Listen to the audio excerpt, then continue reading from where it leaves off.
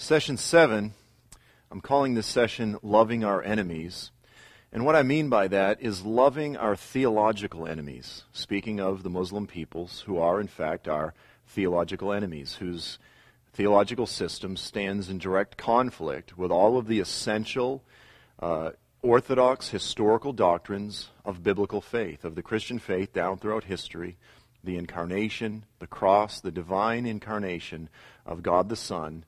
Islam stands in direct polemical conflict with all of these things. And we're going to discuss how it is that we, as believers, are to love our theological enemies, and oftentimes our political enemies as well. But we want to focus on the theological side. And so in order to do that, what I want to do is we're going to look at some scriptures and read quite a bit of scripture from Genesis and go back to the story of Ishmael, Abraham and Ishmael and Isaac, and discuss really the pan-historical, the larger picture of the unfolding of God's promised plan down through the ages and the spiritual origins from a biblical perspective of the Islamic religion. And so we're going to begin with the story of Ishmael. Now, of course, we are spiritual children of Abraham. We all know the basic outline. Abraham was the father of Ishmael and Isaac. But it was through Isaac that the promised plan of God would be enacted and brought about into the earth. It was through Abraham, Isaac, Jacob, and then through Judah and Jesus, and through Jesus would come the redemption of all of the earth. And it was through that line that we have the fulfillment of the promised plan of God, the fulfillment of the coming of the Messiah that would bring redemption to all of us, the resurrection of the dead, the healing and the redeeming of all creation. But on the other side, you have Ishmael, and then the brother of Jacob as well was Esau, and the intermarrying of these various eastern peoples with Ishmaelites and the Edomites. And then from that, in a very general sense, we had the physical descendants, which is that which Muhammad claims to be a direct descendant of Ishmael, and really the religion of Islam. Obviously, Muhammad is the father of the religion of Islam. So we're going to begin in Genesis 16, beginning with verse 1. We're going to read the account of the birth of Ishmael and then Isaac, and draw out some very important spiritual principles in all of these things. Now, Sarai, this is before it was Abraham and Sarah. There's still Sarai and Abram. Sarai, Abram's wife, had borne him no children, but she had an Egyptian maidservant named Hagar. So she said to Abram, "The Lord has kept me from having children." Now the Lord had promised Abraham and Sarah that they would have a promised child, that in their old age they would give birth, and that had not taken place. The Lord's promise was long in keeping. They became impatient. They took it into their own hands because of a lack of trust in God, and they decided to bring these things about through their own means and not through the means that the Lord promised that He would provide. So she says, "The Lord has kept me from having children. Go sleep with my maidservant. Perhaps I can build a family through her." That was bad idea number one. Abram agreed to what Sarah said. That was bad idea number two. So after Abram had been living in Canaan 10 years, Sarai, his wife, took her Egyptian maidservant Hagar and gave her to her husband to be his wife. Now notice the beginning. At the beginning of this, Hagar is referred to as his wife. Sarah begins with, again, the very bad idea of trying to take these things into her own hands and giving her maidservant to her husband. He agrees to this, and initially Sarah refers to Hagar as Abram's wife. Verse 4, Abram slept with Hagar, and she conceived. When she knew she was pregnant, she began to despise her mistress. So thus begins the cycle of sin and brokenness. Then Sarai said to Abram, "You are responsible for the wrong I am suffering. I put my servant in your arms, and now that she knows she is pregnant, she despises me. May the Lord judge between you and me." And then Abram, the wimpy Abram, says, "Your servant is in your hands." Again, the cycle of sin continues. He says, "Do whatever you want to her, whatever you think is best." So now Sarai mistreats Hagar. Hagar begins to despise Sarah, and then Sarai in turn mistreats Hagar, so Hagar flees from Sarai. Verse 7, the angel of the Lord found Hagar near a spring in the desert. It was the spring that is beside the road to Shur. And he said, Hagar, servant of Sarai, where have you come from and where are you going? It's very reminiscent to the story in the garden where the Lord comes and he asks questions. Of course, the Lord knows the answer, but he asks questions of Hagar. He says, where have you come from? Where are you going? She says, I'm running away from my mistress Sarai. The angel of the Lord tells her, he reassures her. He says, go back to your mistress and submit to her. He added, I will increase your descendants so that they will be too numerous to count. Verse 11. The point here that we want to highlight is that God himself specifically named Ishmael. There are not many individuals in the Bible that God named before their birth. Ishmael was one of the few. You have Ishmael and Isaac, John the Baptist, and Jesus, and there were a few other minor characters. And then there are some whose names were changed. But these are the four primary characters throughout the Bible that the Lord himself specifically named. As a people that want to peer into the Scriptures and understand prophetically what the Lord is saying and what he is doing in the Islamic world, we need to pay attention to this promise, this seed that was planted in the name of Ishmael. So the angel of the Lord says to Hagar, you are now with child, and you will have a son. You shall name him Ishmael. And that name means the Lord hears. For the Lord has heard of your misery. So he introduces himself as the Lord who hears. He has heard your misery, Hagar. He has heard your pain. He has seen your pain. And then it says, he will be a wild donkey of a man.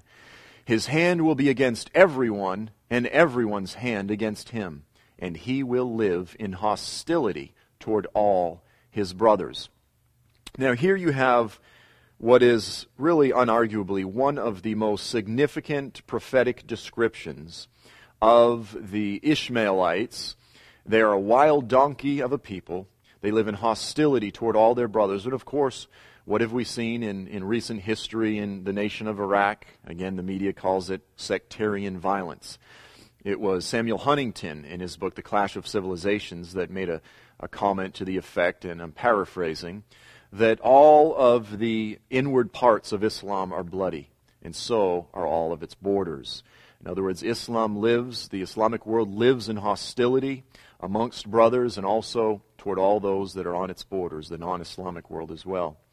And of course, the Muslims always get furious at this particular verse, and they say, oh, here's a perfect example where the Jews inserted this verse into the Bible. The Lord would never say such a thing. Why would the Jews want to insult us by inserting this corruption into the Bible? But ultimately it's the Lord who called it. He called it the way he saw it. And in all fairness, I read this passage and I joke and I say to myself, Lord, you know me. You know I'm a wild donkey. I'm a stubborn mule, and I'm sure that a lot of those listening to this will acknowledge the fact that they also are wild donkeys. Genesis 16, verse 13, she gave this name to the Lord who spoke to her. Now Hagar, the Lord says, I have seen your misery. I have heard your misery. And so Hagar responds. She says, you are the God who sees me. For she said, I have now seen the one who sees me. This is important, and this is the issue that we're going to touch on and repeat and emphasize. The God of the Bible is the God that hears our misery. The God of creation is the God that condescends, that listens to and sees us where we are in our pain and hears us in our misery, and he is deeply emotionally impacted and concerned and desires to heal us and to bring us to a place of healing and redemption. So Hagar bore Abram a son, and Abram gave the name Ishmael to the son she had born. This is key. Abram was 86 years old when Hagar bore him Ishmael. So he's 86 years old.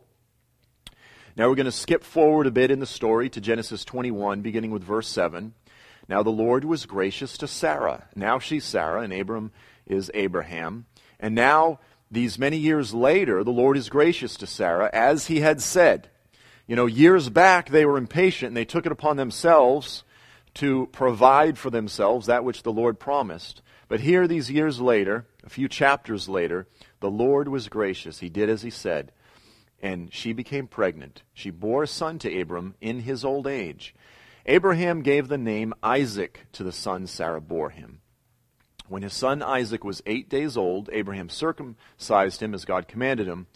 Abraham was 100 years old when his son Isaac was born. So here's the point. Now Abraham is 100 years old. When he had Ishmael, he was 86. So Ishmael, at the time that Isaac was born, was a 14-year-old boy. A 14, perhaps 15-year-old boy. Okay, so he is a young man, and for 14 years, he's had a mother and a father and a family, an inheritance, and he's had a relatively good life. He's got a happy family. Everything's going well. Suddenly, Sarah has a child. The child grew and was weaned, and on the day Isaac was weaned, Abraham held a great feast. Now, I have 4 children, and each time that we've had a child, it's always been, this one's going to stay in the crib. This one's going to be in the crib. But sure enough, and I'm not complaining, but sure enough, they end up in bed with us. And so, I have this very beautiful little baby in the bed next to me. However, he is or she is in between my wife and I, which is fine for a time, but let's just say that I can very much relate to Abraham, who held a great feast on the day that the child was weaned. But Sarah saw that the son whom Hagar the Egyptian had borne to Abraham, he was mocking. So now Ishmael, 14 years old, is mocking the little baby Isaac. And Sarah sees this. She sees that he was mocking, and then this is what she says. Again, the cycle of sin continues. And she's furious, and she says, now remember, going back, Hagar was called what? Abram's wife. Now what does Sarah say? Get rid of that slave woman and her son, for that slave woman's son will never share in the inheritance with my son Isaac. This is a key verse. You can see the bitterness, you can see the anger and the rage, and you can see this specific declaration. That slave woman's son, he will never share in the inheritance with my son Isaac. Verse 8, the matter distressed Abraham greatly, because it concerned his son. But God said to him, do not be distressed about the boy and your maidservant. Listen to whatever Sarah tells you, because it is through Isaac that your offspring will be reckoned. I will make the son of the maidservant into a nation as well, because he is your offspring. And so the Lord reassures Abram. He says, listen, I know this is difficult. I know that he is your son, but I have a plan, and it is through Isaac that I will bring redemption to the earth. This is a plan, this is a greater good that cannot be foiled. You need to listen to Sarah and do whatever she tells you. So early in the morning, Abraham took some food and some water. He gives it to Hagar, and he sends them off into the desert. She went on her way, and she wanders with the boy. When the water in the skin was gone, she put the boy under one of the bushes. She goes off some distance, and she begins to sob. She says, I cannot watch the boy die. And she sits there weeping. Okay, so they're out in the desert. Now, the Lord has already promised to her. He's already revealed himself to her as the one who sees, as the one who hears her misery. And he promised that he will make this boy into a great nation. Once again, she's out in the desert, and now Hagar doesn't have the ability to trust in the promises of God. And he's dying. He's going to die of dehydration. She sets him under a bush. And then, verse 17, God heard the boy crying. We have here the initial fulfillment of this prophetic seed that was planted in the name of Ishmael. God hears. Now God hears the boy crying. And the angel of God calls to Hagar from heaven. He says, Hagar, what's the matter? Do not be afraid. I've heard the boy crying as he lies there. Lift him up, take him by the hand. I told you, I will make him into a great nation. Verse 19, God opens her eyes. She sees a well of water. She fills the water. She gives it to the boy. God was with the boy as he grew up. He lived in the desert. He became an archer. While he was living in the desert of Paran, his mother got him a wife from Egypt. So, We hear these biblical stories. We read these stories. We read them to our children. We read them as children. We read them in study. And they're Bible stories, when we try to draw out various spiritual principles. But what we need to do is stop for a second and take note of the fact that this is 4,000 years ago. There was a very real little boy, a very real little 14-year-old boy that experienced this. He had dreams, he had hopes, he had emotions, he had a father, he had a mother, he had a happy childhood. He had everything that any child from that time could have wanted. And then suddenly, he was abandoned. He was rejected. He's in the desert. He has no father. He has no inheritance. Meanwhile, Isaac, and again from Ishmael's perspective, Isaac, his little brother, had literally usurped his life, had stolen his father, and stolen his inheritance. This is important.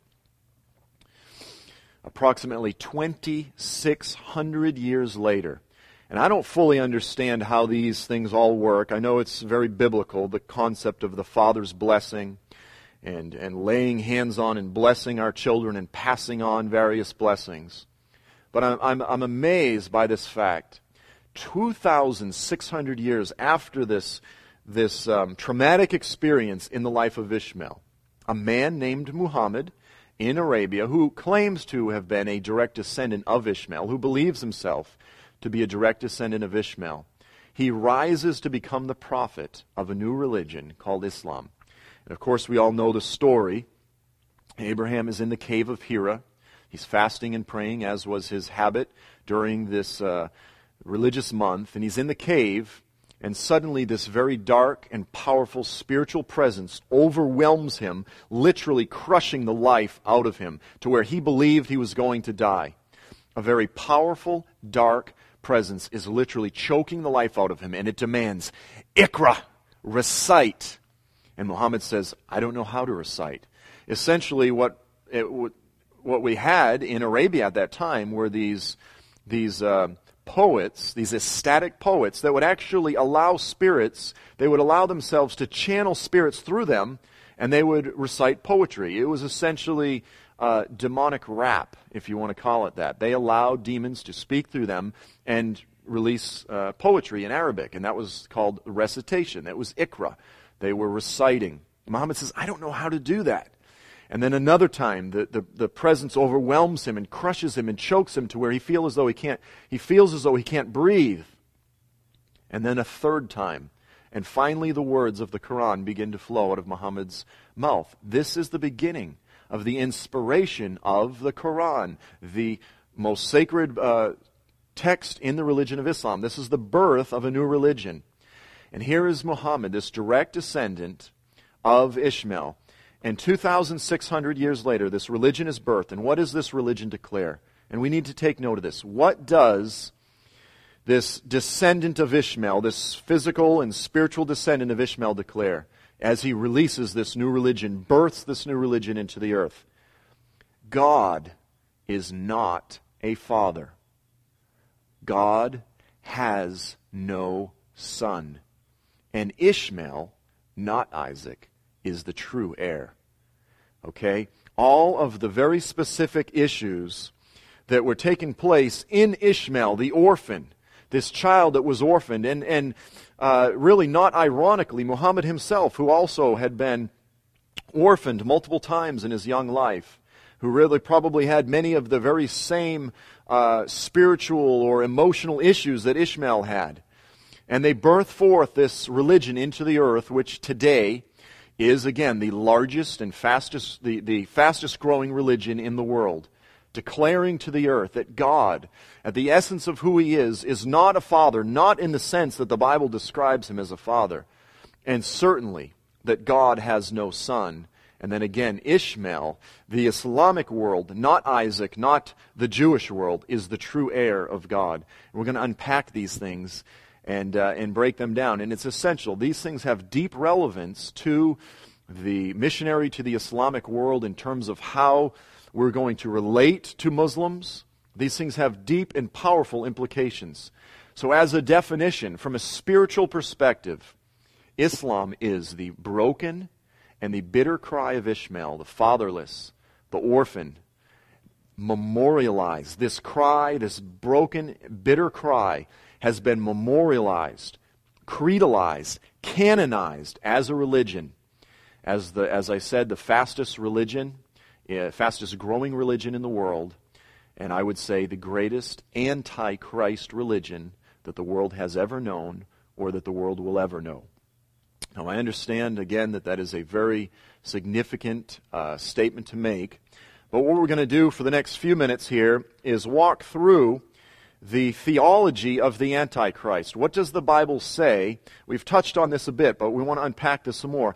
What does the Bible say specifically as it defines and identifies the theology of the Antichrist? So we're going to begin with 1 John, the first epistle of John, chapter 2, verse 22 and 23. John says, "Who is the liar? It is the man who denies that Jesus is the Christ." Now some will object and they will say, well, Joel, wait a minute, hold on. You're trying to relate this to Islam. Islam affirms the fact that Jesus is the Messiah. And I would say, yes, in name only. But in terms of the meaning that they pour into that title, Christ, of course there's no biblical definitions. The Bible makes it clear that the Messiah is the divine deliverer of Israel and the people of God. He is the Savior of the world. He is the one that was the sacrificial lamb for the sins of the earth, that provided atonement for the sins of mankind. And He is, the greater Moses. He is the Messiah. He's the Son of God, the divine Son of God.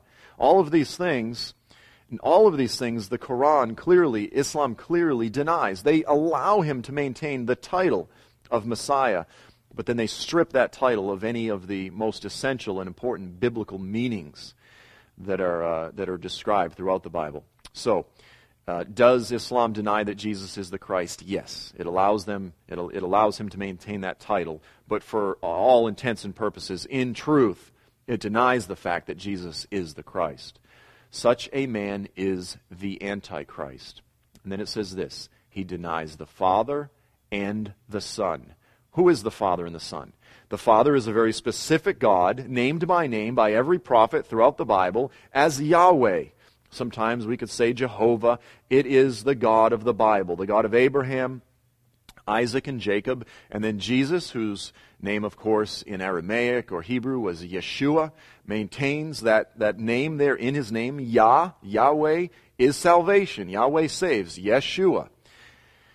The spirit of the Antichrist denies the Father and the Son. No one who denies the Son has the Father. Whoever acknowledges the Son has the Father also.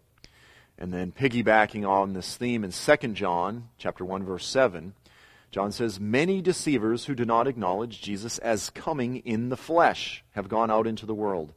Any such a person is the deceiver and the Antichrist. So now it's speaking of the incarnation.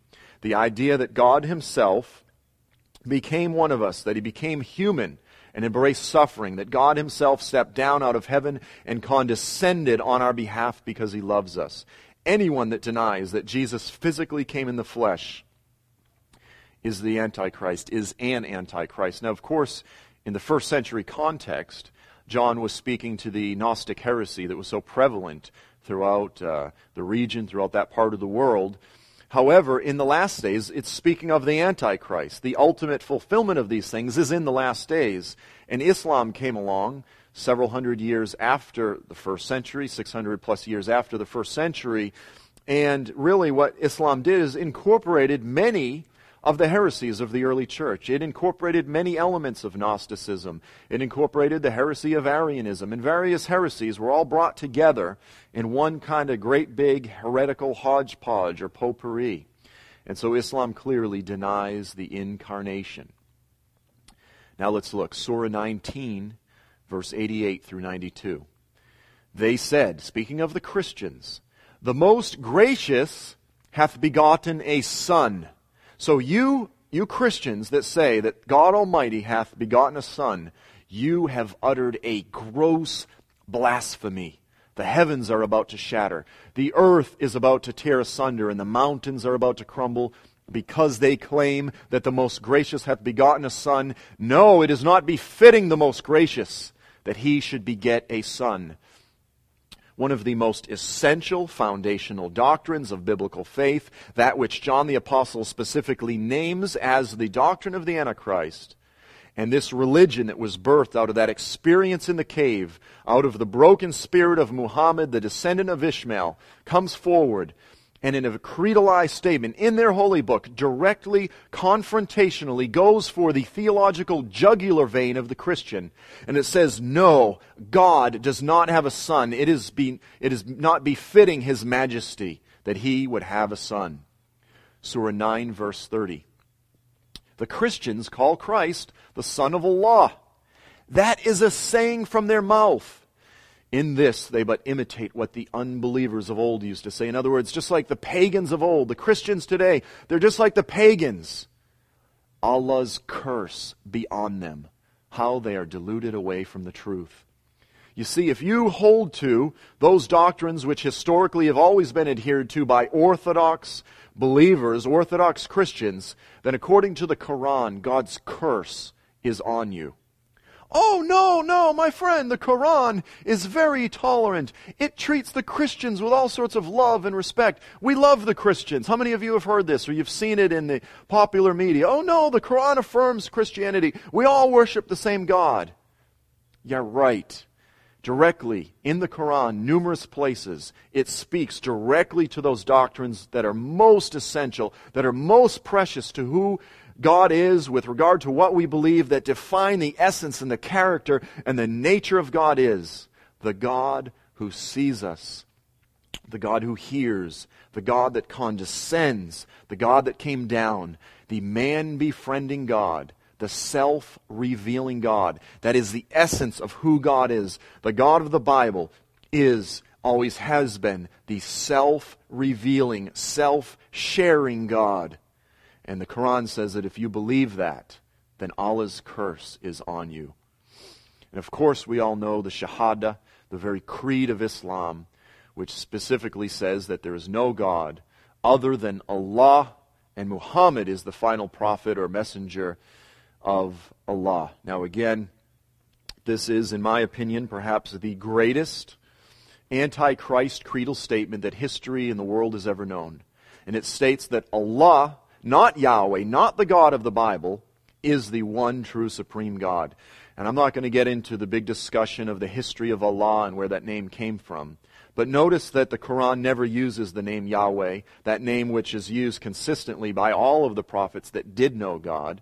And it says that Allah, the specific God of Muhammad, is the one true supreme God. And there's no other God other than Allah.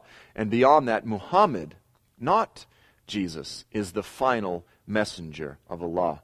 It says in Hebrews that in these, throughout the times past, the Lord spoke through His prophets, but in these last days He has spoken through the Son. It is Jesus that is, in fact, the final and ultimate messenger of the one true God, of Yahweh, the God of the Bible. Beyond this, Islam denies the sonship of Christ. Let's continue to look at these things. Surah 5, verse 17. In blasphemy are those that say that God is Christ, the Son of Mary. Surah 10, verse 68. They say, again the Christians, God hath begotten a son. Glory be to Him. No, He is self-sufficient. His are all things in heaven and on earth. No warrant have ye for this. Say ye about Allah what ye know not. You see, over and over and over again, the Quran attacks this essential revelation, the divine incarnation of God in Jesus. Now, in Jerusalem today, on the Temple Mount, what do we have sitting up there?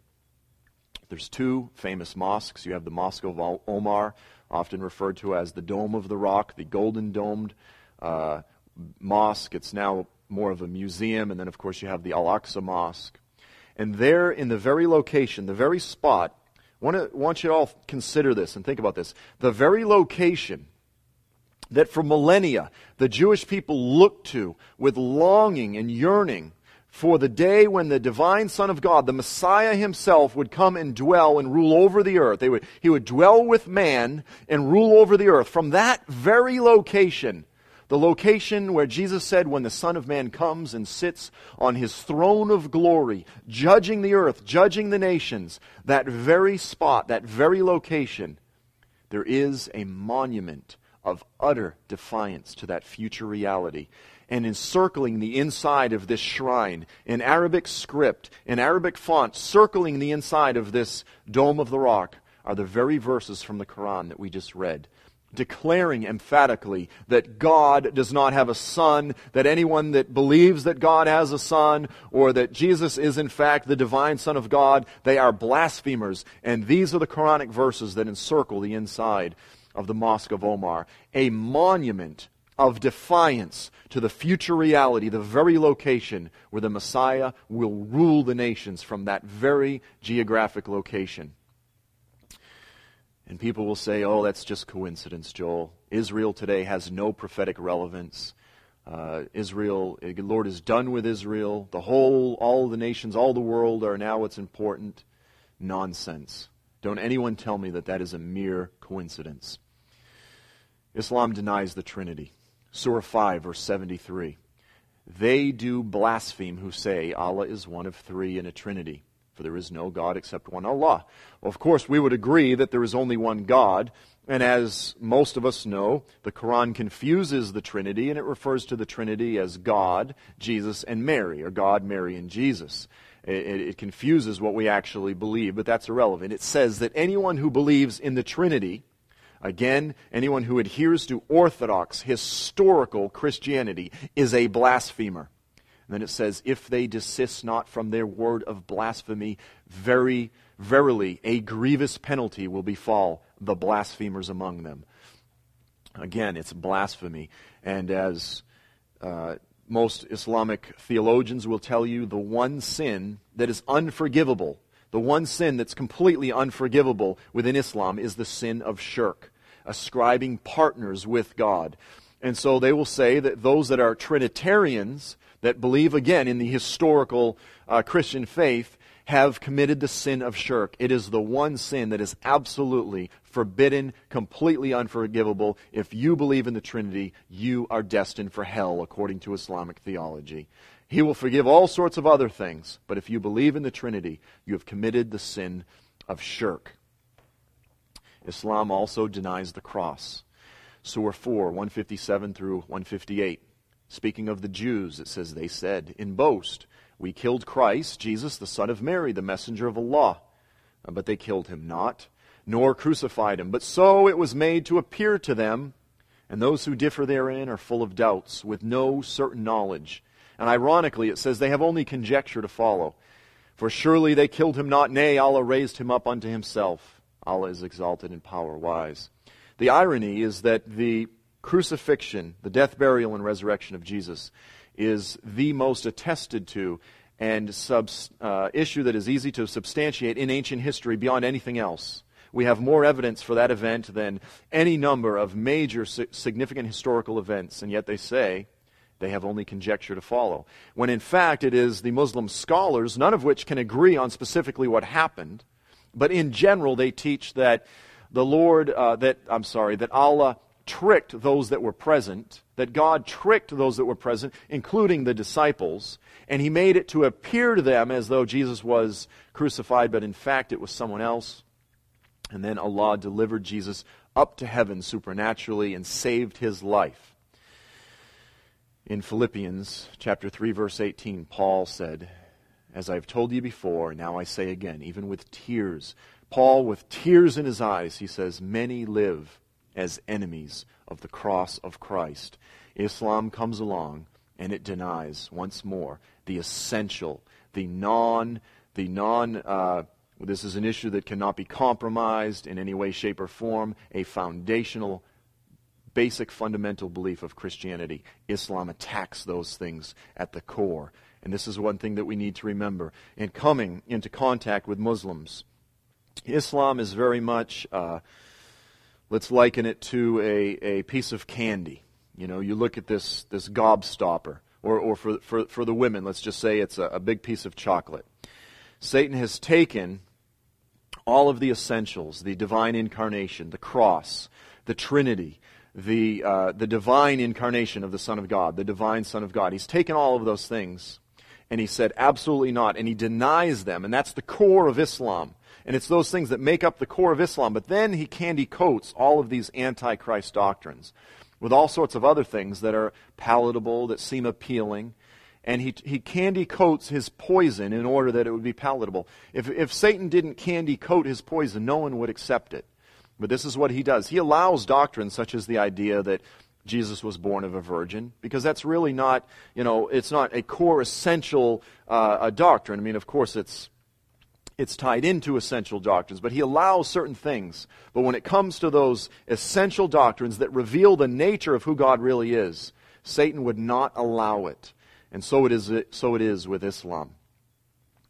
So I want to just continue on this theme a little bit.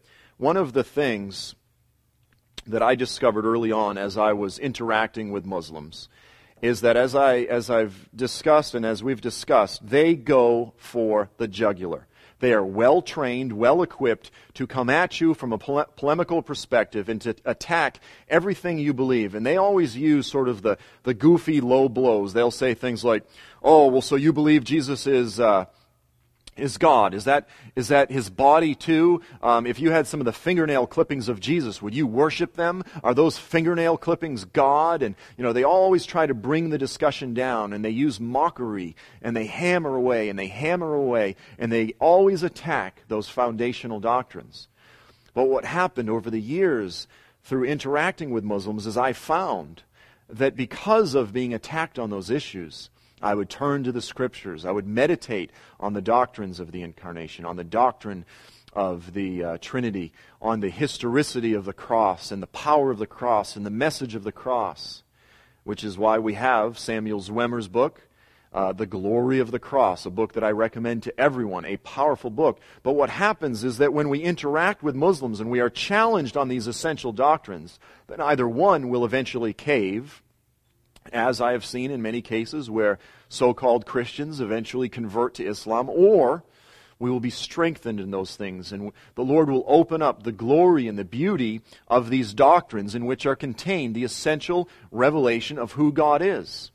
And so we're strengthened in these things, and it's wonderful if we can allow Muslims to sharpen us as iron sharpens iron, and as they attack us, that we'd be strengthened in these core foundational doctrines of the historical faith.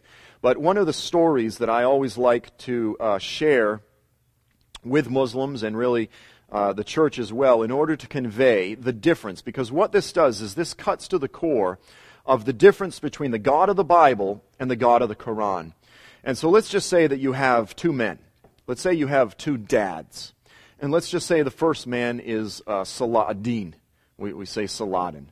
Of course, this is the Muslim leader that drove the Crusaders out of the Middle East, and for that reason, Muslims love him. And let's say the other man is Muhammad. So let's say Saladin comes home from a busy day at work, and his daughter, more than anything, loves it when her dad gets down on the floor, gets down on the carpet with her every day, and she asks him, "Daddy, will you play dolls with me?" And Saladin comes home every day, and for an hour, even though he's tired, even though he's distracted by different events, he gets down on the carpet and he makes a complete fool of himself. He humbles himself and he plays dolls, and he makes comments about how pretty the shoes are and where did that fabric come from, and the daughter, and they just do this for hours, and the daughter feels loved. She feels so loved by her dad, and she connects with her dad during these times. And then on the other hand, you have Muhammad. Muhammad comes home, and his daughter says, Daddy, will you play with dolls with me?" And what does Muhammad say? "Far be it from the ruler of the armies of Islam that I would get down on the rug and play with dolls. No, it is not befitting the majesty and the dignity of who I am that I would ever do such a thing. Nay. In this picture, I ask my Muslim friends, I say, which one of these two men is a better dad? And the answer is clear. And then I say, which one of these two men is a better man? Which one of these two men is greater? The answer is clear. And they'll talk around it and try to get out from it, but they know the point that you've just conveyed is clear. The God of the Bible is the God that humbled himself, that he stepped down out of heaven. He made himself a servant of all, even to the point of embracing death on a cross, because he loves his children. He is the God that hears. He is the God that sees us. He is the self-revealing God, the self-sharing God. He is the God of the incarnation. And that is in the incarnation, the culmination of the incarnation was the cross, when he embraced suffering, and there is no point that he would not go, because he loves us so. He loves us so much. On the other hand, you have the God of Islam. Far be it from God that he would ever come down. When we say God had a son, we're not saying that God had a son through the natural means, as though God is a man, that he got some woman pregnant. No, that's not the point at all. The idea when we say God the Son is to convey the fact that the God of creation revealed himself, that he condescended and took on flesh, that he came down and he embraced suffering. That is what the biblical definition of the Son of God is. That aspect of God that reveals himself to mankind. The God of the Quran says, far be it from Allah that he would ever do such a thing. The God of Islam is an insecure, self-preserving, pathetic God who is unworthy of being served. He is unworthy of worship. He is a false and pathetic God that will be destroyed. And as an idol, he will be cast down. And as we as missionaries and evangelists to the Islamic world, as we face Muslims, and they come at us with the jugular vein, they go at the essential core doctrines, we need to come back at them and say, no, no, no, no. What we have, the God that has revealed himself in this book, is appealing on an emotional, a philosophical, and a theological level in every way, shape, and form. And the God of the Quran is unworthy of even being considered, and he needs to be rejected completely. That's a difficult place to stand in. I want to just tell a brief story, a personal story. As I've mentioned a few times, before I got saved, I was a hedonist.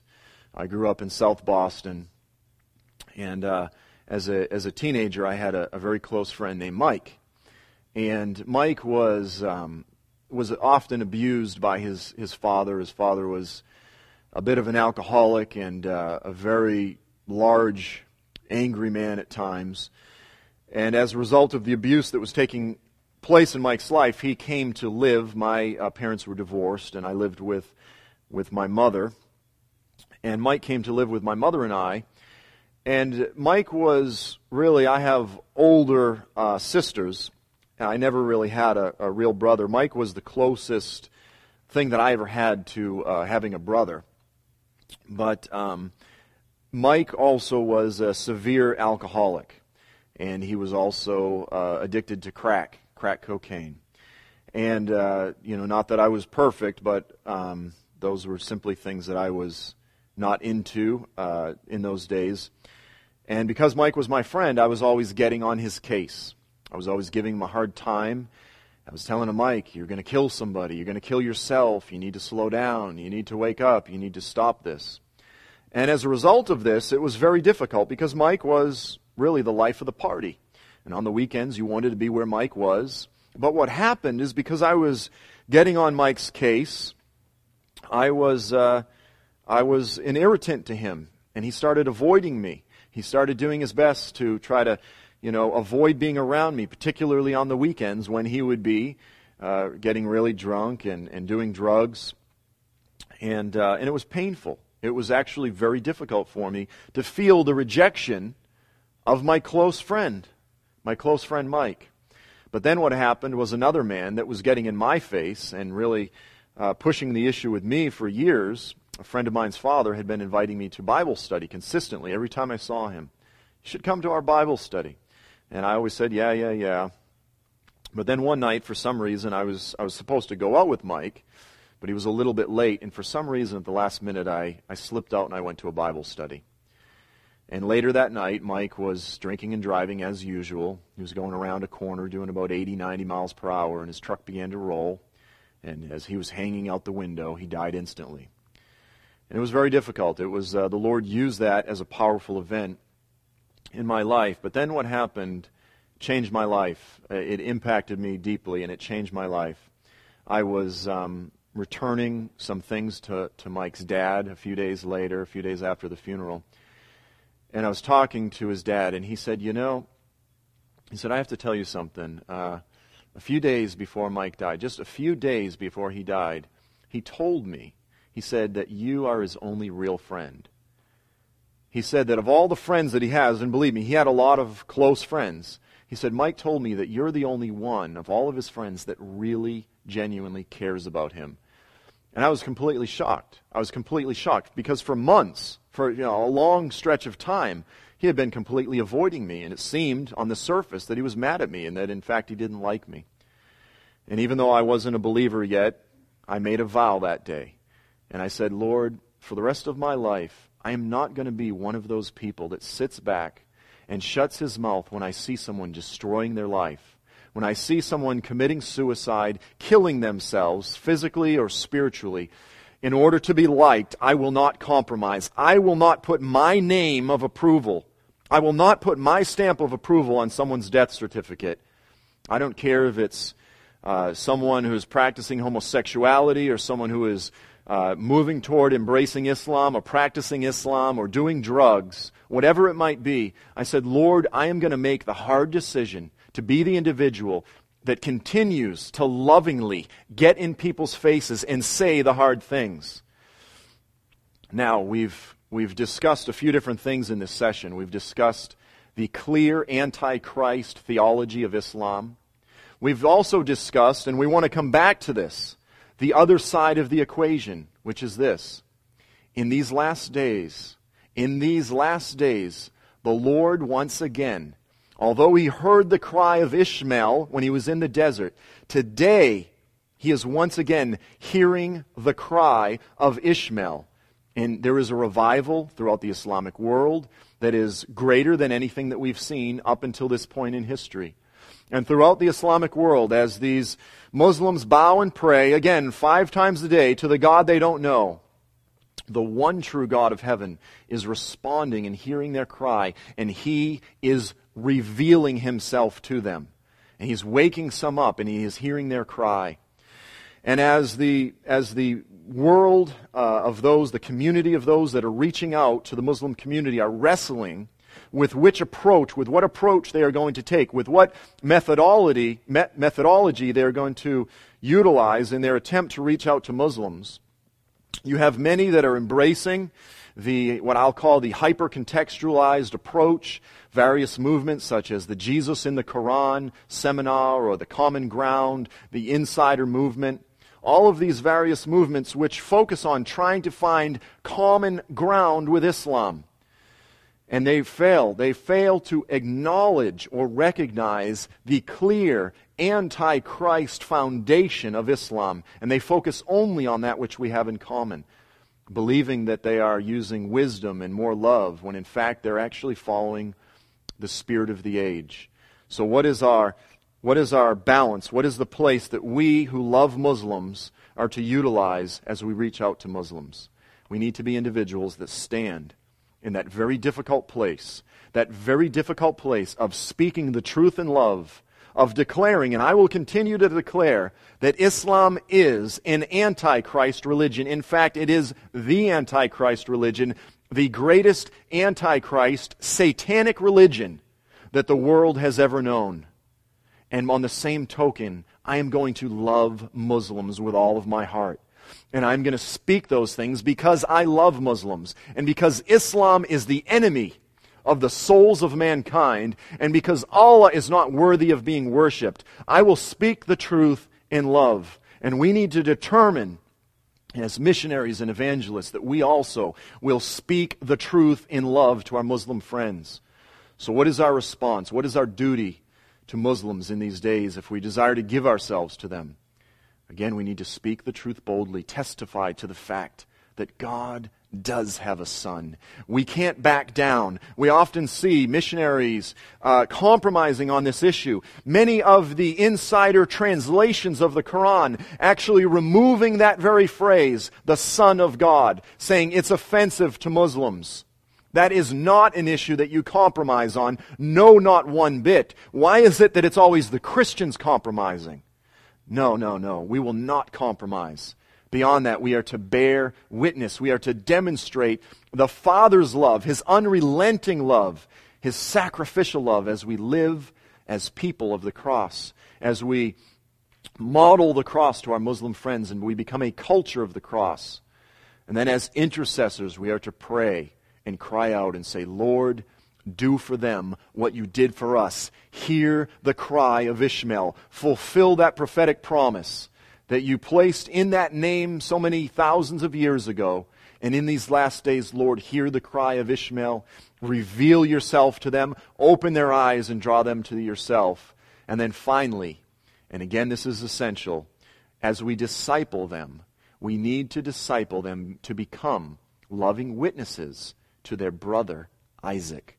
That when Muslims come to faith, that we need to cleanse them of the anti-Semitism that is so often part of the Islamic culture. We need to cleanse and help them to repent of and remove that bitter, broken attitude and that hatred toward the Jewish people and disciple them to become loving witnesses to their brother Isaac. Amen.